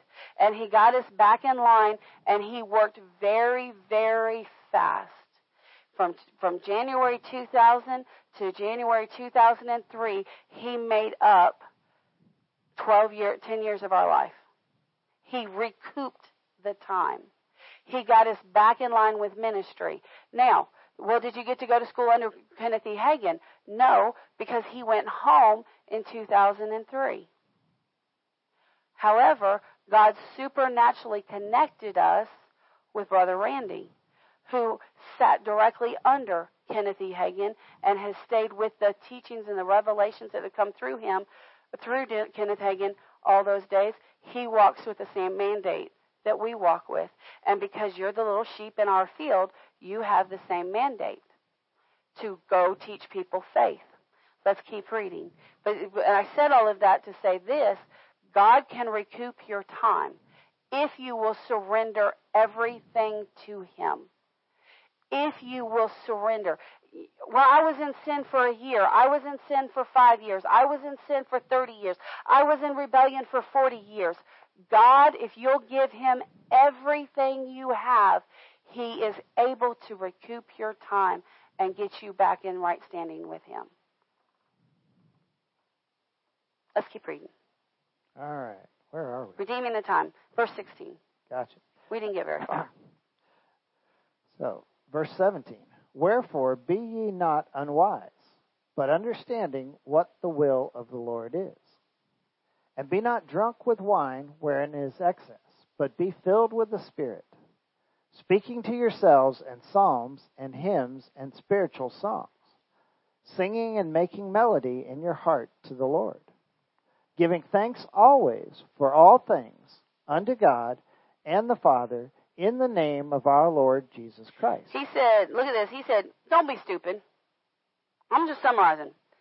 He said, therefore be ye not unwise. Let me put it in plain English. Don't be stupid. Let me just be honest. Unwise is, yep, I got you. Don't be stupid. Do what the Father's will is. Make it your habitual habit to not get drunk on wine. In other words, don't drink anything intoxicating. Definitely, don't get into it. But be filled with the Spirit. You are to be spirit filled with the Holy Ghost. You're supposed to speak to yourselves in psalms, hymns, and spiritual songs, singing and making melody in your heart. That's what you fill your brain with. Amen. You do not fill your brain with the thoughts of the world. You fill your brain with the praises of God. That's what you fill your brain with. The Word of God, the praises of God. And you make a habit of thanking Him always for everything in life. Well, does that mean I was taught in my church that you're supposed to thank God for the sickness. No, dear Lord in heaven. Don't thank God for sickness. Sickness is from the devil. No, you thank God that you have the opportunity to use faith to get out of the sickness. You thank God that you have the ability to repent from the sin that opened the door to the sickness. Now, let me say this, because I always qualify it. Now, just because sickness is in your life doesn't mean that you have sin. We say that too often. If sickness comes in your life, you better check and see if there's any sin. Amen. Let me just be real clear. If sickness and disease comes into your life, you better check up and make sure there's no sin in your life. Because sin is the open door to sickness. Sin is the open door to sickness. I was listening to a thing by Kenneth. I was listening to one of his sermons, Dad Hagen's sermons yesterday, day before, and he pointed this out. He said, Reverend Dowie, I believe it was Dowie that said, he said, sickness and disease is the foul offspring of its mother, sin, and father, Satan. Let me say that again. Sickness and disease is the foul offspring of the mother, sin, and its father, Satan. In other words, when you yield to Satan and you sin, you're going to create sickness and disease in your life. And I'm being real hard on that because a lot of times we go, now just because there's sickness in your life doesn't mean that there's any sin in your life, and people go, oh, okay, well there's no sin, so I don't have to examine myself. No, examine yourself. Examine yourself. It honestly ought to be the first thing you look for. That's exactly right. Where is the open door, Jesus? Where? Let's keep going. All right. Verse 21. Submitting yourselves one to another in the fear of God. Wives, submit yourself unto your own husbands, as unto the Lord. For the husband is the head of the wife, even as Christ is the head of the church. He is the Savior of the body. Now, this is a husband and wife verse, but more importantly, this is a church verse. Paul did not just go off in the middle of saying what the will of God is and start talking about husbands and wives. He was using the husband and wife relationship to explain the person in the pew's relationship with the church and with Jesus. As a wife, because my husband loves me. Now listen to me. Listen to me, wives. If your husbands are abusive, you don't submit to them. If your husbands are taking you out of the will and the plan of God, you don't submit. You always submit to God first and then your husband. If you have a godly husband, he will be submitted to God, and he will never take you out of the will and plan of God. Do you understand that? This is why it is so critical that you marry people of like and precious faith that will lead you into the hands of God and not out of the hands of God. So, Michael, I mentioned our marriage was just awful. It's because neither one of us knew the love of God, neither one of us knew how to love each other, and we were mean and hateful to each other. And there was no way I was submitting to that. Ain't no way. I am too much of a redhead for that nonsense. However, when God got a hold of my husband, and my husband got a hold of the love of God, and he began to love me with the love of God, my heart melted for my husband, and I happily submit to him. I happily submit. He says, we're doing this. Praise God, we're going to go do it. He says, we're not doing that. Praise God, we're not going to go do it. Now, does that mean that I don't have to get my feelings and my emotions in check from time to time? Yeah, from time to time I got to get my emotions in check. He says, I need you to do that. Okay, I'll go do it. He says, let's not do it. Okay, whatever he wants. That's the way the church is to be towards Christ. Christ, because you love me so much, whatever you tell me, I'm going to do. You tell me not to get tattoos, I'm not getting tattoos. You tell me not to cuss, I'm not going to cuss. You tell me not to drink, I'm not going to drink. You tell me not to have any type of sexual contact, which is intimate contact with another person. If I'm not married to him, I'm not having contact with him. Whatever you say. Jesus, you told me to be a doer of the word, I'm going to be a doer. Jesus, you told me to put praises in my mouth and thanksgiving in my mouth at all times. That's what I'm going to do. You told me to meditate on the word day and night. I'm going to meditate day and night. What am I doing? We, the members of the church, each and every one of you, have an obligation to submit to Christ. And now people get in the ditch on this, but you have an obligation to submit to the leadership of your pastor. Now people get in the ditch. You don't need to come to Pastor Mike and I for you to hear from God. That's Old Testament. You don't need our approval for who you marry. Well, you might, because if you want us to marry him. I mean, honestly, if you want us to marry you, you got to deal with some stuff. But even at that, we're going to sit you down. We're going to go through 6 weeks of marital counseling. We're going to say, this is what the Bible says. If you're a member of our church and you say, but this is who I want, we're going to say, here's your problems, but if that's what you want, okay, as long as you do what we tell you to do as far as going through the stuff. And we're going to sit you down and say, I don't think this is a good idea, but if that's what you really want, and when it falls apart, is where we'll be. Our job is to tell you, quit lying, quit stealing, quit cussing, quit doing this, quit doing that, quit behaving this way. Quit, stop, don't do that. It's your job to actually do it. But by submitting to us and what we instruct you in, you submit to God. That's what he's talking about here. Now some of y'all I know are saying, now, Pastor, God tells you what to do, and then you tell us. God doesn't speak to me the way he does to you. Well, you know what? That's because you ain't spent time in the Word. 99% of what we tell you to do, God told us to do from right here. It's all in there. In this book. And it's all there for you to look at, too. Yep. God's already told you. We're just helping you to open the book, to look at it, and see where to look. And we're teaching but you how to understand it. But you can do it for yourself. And you should be. Does that mean, if I can look at it for myself, does that mean I don't need a pastor? No, you need a pastor, because the pastor has a gift to understand the Word and to explain the Word and to help you receive the Word. There's things that'll happen in your life and go on in your life. There's things in us that you need. That's why you need a pastor. Let's keep reading, because we're talking about Jesus coming back. Right. What is he coming back for? All right. Okay, 26. That he might sanctify and cleanse it with the washing of the water by the word, that he might present it to himself a glorious church, not having spot or wrinkle or any such thing, but that it should be holy and without blemish. Jesus is coming back. Jesus is actually the calling away of the church. When the church is called away, this is the church that's being called away. The church that's being called away is one that has been cleansed with the washing of the Spirit-spoken word. Where it says the word, that in the Greek is the word rhema. It means the Spirit-spoken word. If you have a pastor that all they do is give you book reports, are you getting washed by the Spirit-spoken word? No.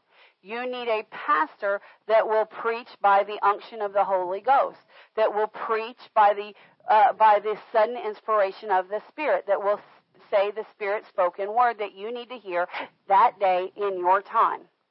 So Jesus is coming back with a church, for a people that are washed by the Spirit-spoken word, that are glorious.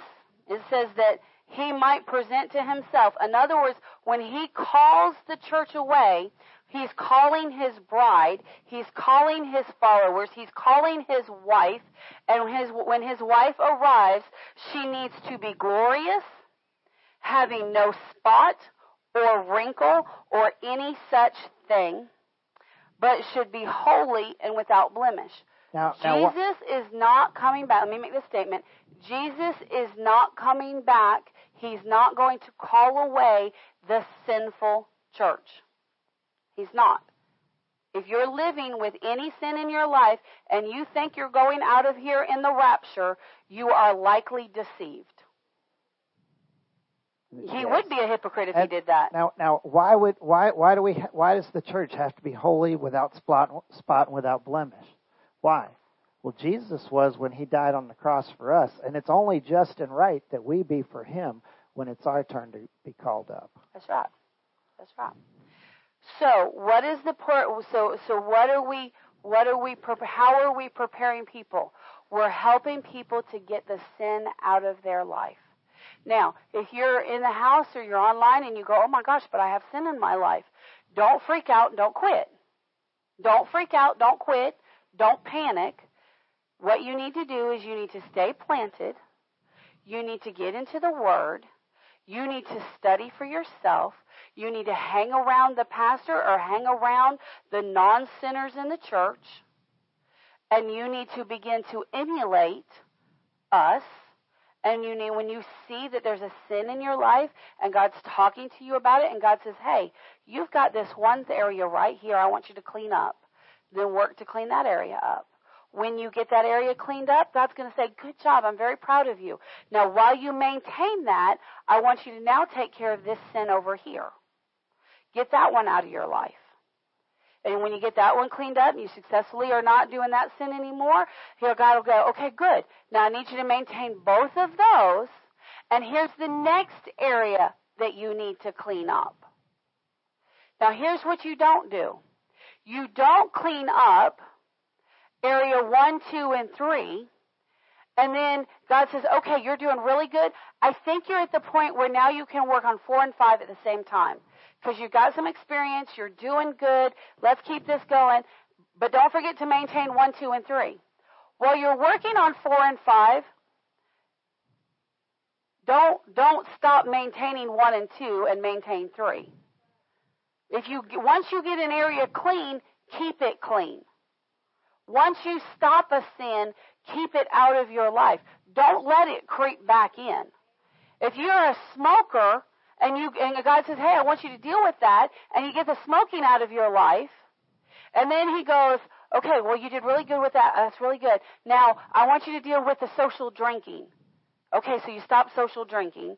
So now you're not smoking, you're not social drinking, you're doing really good. God says, okay, now I need to talk to you about your lying problem. Well, God, I only tell white lies. A lie is a lie. So I need to get your lying under control. Oh, Lord. You can do, I don't know if I can do this. That sounds kind of stressful. I use cigarettes to help me deal with the stress. No. I've paid the price for you. I've gotten it. I'm going to be right there to help you. You're going to be able to overcome it without having to sweat blood. I promise. Just keep it. So you get the drinking out of your life, you get the smoking out of your life, you get the lying out of your life, and then the Lord says, now stop gossiping. Oh, Jesus, that's my lifeline. That's my entertainment. Now, Jesus, you're meddling. You're meddling. How am I going to know what's going on if I don't gossip, Jesus? Oh, this is stressful, Jesus. But okay, Jesus. And not only that, how am I going to know what to pray for these people if I'm not gossiping? Right? Jesus, my prayer life is going to be affected because I don't know how to pray. Oh, Jesus, my gossip. When you're working on the gossip and that gets hard and stressful, don't pick the cigarettes back up. Jesus, I'm trying not to gossip. Oh, Jesus, I just need to puff on this so I don't start gossiping. Or better yet, I know smoking's bad for me, so I'm going to start this vaping stuff. Oh, Lord Jesus. Don't do that. That's worse. That's worse. Come on. I got to lighten the mood a little bit. Y'all were looking stressed out. So as I said, what are we doing? We're getting you ready. We're getting you ready. Now here's the most amazing thing. Once you get ready, once you get the sin out of your life, once you get all of that out of you, and you're walking clean, and you're walking with Jesus, and you're meditating on the Word, and you're praying in the Holy Ghost, and you're singing and you're praising, then the power of God begins to fill you. And then the true move of the Holy Spirit begins to operate in your life. And then God's going to put you to work. The true move begins to work. You begin to learn. I love the text I got this week. You know what, Pastor? When you actually decide to put your flesh down and be a doer of the Word, being a doer of the Word is a lot easier than it sounds like. All you have to do is just tell your flesh no. And I thought, oh, my dear Lord, what have I been preaching for ever? I'm like, thank God she got it. Oh, thank you, Jesus. Oh, she got it. Oh, praise God. But see, it's not hard. But see, what was happening? Revelation was hitting her spirit. You know, revelation is a move of the Holy Ghost. Amen. Revelation is a move of the Holy Ghost. Well, I don't know what it is. The Lord woke me up at 5 o'clock in the morning, and I just really felt like I needed to reach out to so-and-so and just give them a word of encouragement. Guess what that is? That's the word of knowledge. That's a gift of the Holy Ghost in operation. Amen. That's God in operation. That's the Holy Ghost working in your life. And what do? Even though it's 5 o'clock in the morning, you reach out to that person. You reach out. Because God's not going to tell you to do that if there's not a reason. or you wake up in the middle of the night and you go, oh, Spirit, there's something wrong. I don't know what it is. I just have to pray. You take off in tongues. You take off in tongues of praying, and you're like, okay, it's been 5 minutes, Lord. No, they're still there. And you're up for an hour to 2 hours. Guess what? That's a move of the Holy. I have no idea what I'm praying about. You might be saving somebody's life and don't even know it. Don't even know it. Miss Deborah, you know, she's with us for years and years, and she's still family. We're still believing they're coming home. But Miss Deborah, she texted me one day. She said, Pastor, in the middle of the night, I don't know what was. She said, I woke up out of a dead sleep, and my son was on my mind, and I had no idea what to pray. But I just took off praying in the Holy Ghost, and I was praying for about 2 hours before I got a release.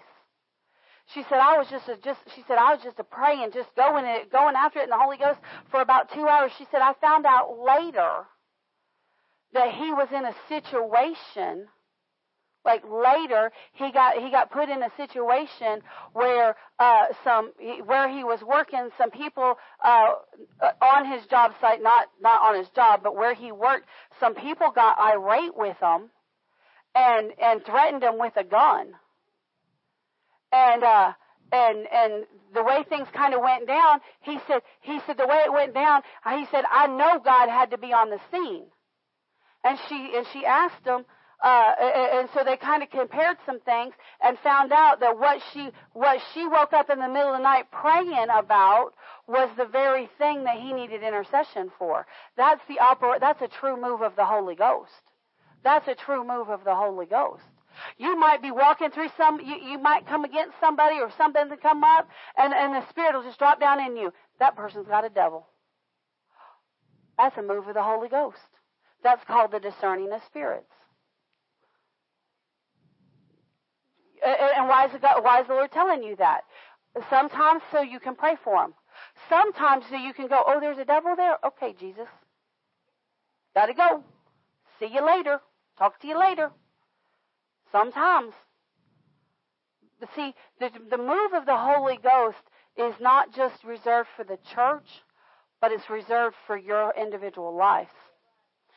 You could be sitting there talking to somebody. I mean, my teenagers through the years, our adults through the years, they'll come up to you. They'll come up to me and say, Pastor, I don't know what it is, but people will just walk up to me and start just dumping their life story off on me. They're just like a trash can, just. And I said, and they're like, why? And I said, because you got the light of Jesus and you've got the Holy Ghost. You have their answer. So when people are dropping their trash on you, be sensitive to the Holy Ghost and say, Holy Ghost, is this just a hold up by the demon? Like, is the demon holding you hostage so you just can't go about your day? Or is this, Holy Ghost, do you have a word for this person? And the Holy Ghost might give you a word for that person. You know, you'll have an unction on the inside to stay and hear them out. And then you say, well, I don't know how to help you, but I know the one true God. And all of a sudden you start saying stuff by the Spirit that you didn't even know you knew. That's the word of wisdom, the word of knowledge in operation. That's the power of God in operation. And they're sitting there thinking, how did that complete stranger know that about my life? They didn't. The Holy Ghost did. The Holy Ghost did.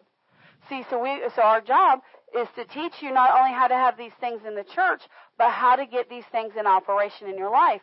But if you're walking in, now here's the deal. You can still have active sin in your life and those gifts will go into operation.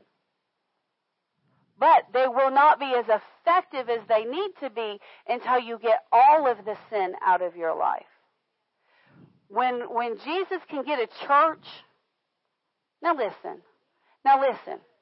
When we can get the core of the church walking clean, we get the core of the church getting every ounce of sin out of their life. We get the core of the church spending time in the Word, fellowshipping around the Word, praying, coming together and praying for the lost, praying for the ministry, praying for the church. When we make church as important as we make sports and video games.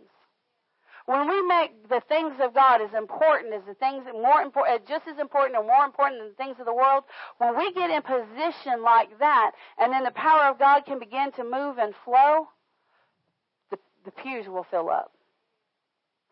Well, Pastor, if it fills up with people that are dirty and babies and full of sin, won't that hinder the flow? No, it won't hinder the flow, because what'll happen is they're going to come in contact with the flow and the glory of God. They're going to fall on their faces. They're going to repent. And instead of us seeing progressive sanctification, we're going to see immediate supernatural sanctification, where every sin is immediately eradicated from their life, and they're walking upright, they're walking clean, and they're going, why? Because they want what you've got. They want what you've got. When we get there, then we can do something. But if you think that God's going to show up and you can have some little hidden sins in the back corner somewhere, you are sadly mistaken. You are sadly mistaken. So what is the purpose of Disciples House? The purpose of this ministry is to teach people faith and a true move of the Holy Spirit. It is to prepare people for the calling away of the church. Now, this sounds weird. For the calling away of the church and the coming of Christ. See, the church is going to get called away. There's going to be 7 years of hard tribulation where we're in heaven. Now, when we get to heaven, we're not going to float around on lazy rivers of ease. We're not. We're going to be up there in deep intercession for the fruit of the earth that is yet to come. Because there's going to be Christians on the earth. There's going to be, listen to me. There are going to be Christians that are going to be left behind when the church gets raptured. Because they were either untaught, refused to be taught, or refused to be doers of the word. And now they're left behind. They realize they've missed the boat, and now they've got 7 years of dealing with the devil off of a chain when the devil was eating their lunch when he was on a chain. So when we're in heaven, there's going to be some intercession going on, I believe. Amen. I believe. Now, so why are we putting the teaching of Revelations out there online? It's out there for the whole world to see. It's there. We're teaching it now, so when some of y'all get left behind, you'll be able to go, oh, they were right. Now I know what to do. Pastor, you just said some of our church people are getting left behind. That's up to you. That's not up to me. That's your choice. That's not my choice. You know, Jesus only had 12 disciples originally, and one of them served the devil. In the end. In the beginning, Judas was right there with him. But in the end, Judas turned and served the devil. Yeah. And it was all about the money. That's exactly what it was about. Listen, if Satan can make you, if Satan can feed your hunger of the flesh, he will. He will. You know, Judas betrayed Jesus for 30 pieces of silver. That's right. Basically 1 month's salary. Yeah. It's not much. But see, Satan will deceive you that way. Satan will deceive you that way. And I don't want any of you deceived. So hopefully you see and you understand that this is not Pastor Robbie's vision. This is not, well, that's what God said to you. This isn't Pastor Mike's decision or his vision. It's not his vision. It's what God told us to do from heaven. And just like our part is to tell you this is what God wants you to do. God wants you to teach people faith. God wants you to help get people ready for the second coming of Christ. God wants you to show people a true move of the Holy Ghost. God wants you to be a disciple, and God wants you to help send disciples out. That's the one part I didn't talk about. When you get all of this fulfilled, then that makes you a disciple of the Lord Jesus Christ. And when you are truly a disciple of the Lord Jesus Christ, then God can take you and send you out on your own assignment with your own personal vision that He tells you to do. And the whole reason that Disciple House is here is so that we can develop people into being disciples, and then the disciples can go do the work of Christ. That's the whole reason for this ministry. You want to bless the people? Tithes and offerings. Derek and Brianna, if you two will come and prepare to serve the people. Thank you, Father. Well, Lord, we thank you for this word. We thank you that it falls on good ground and that it will grow and bear fruit in our lives, in the lives of those we come in contact with, because we will share your word, because we are doers and not just hearers only. Lord, we just love you, and we thank you for all that you've done for us and this great sacrifice you gave to us that was so much greater than anything we could ask or do. So we give into your kingdom, Lord, because you've asked us to, and because you said that you want your work done here on earth as it is in heaven, and so we give into your kingdom. We give generously and with a joyful heart, because we know that you will bless what we give to the doing of your work, and that you will bless us for giving so that we can become a greater blessing to you, Lord.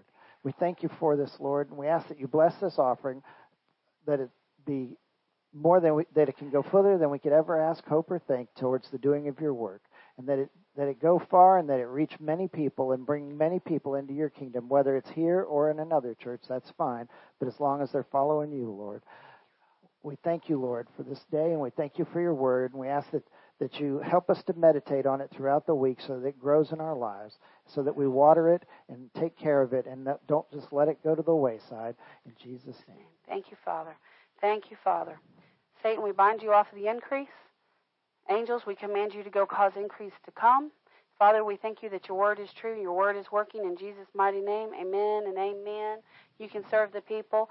There will not be prayer or prayer and healing school this evening. Pastor and Mike and I have some church-related business that we have to handle, so we're not going to be available. You get to take an extra evening of rest, enjoy your family, and we'll see you Wednesday. We'll see you Wednesday. We'll continue our teachings on the book of Revelations, and then next Sunday we'll be right back to our regular schedule. We love everybody. Have a wonderful, wonderful day.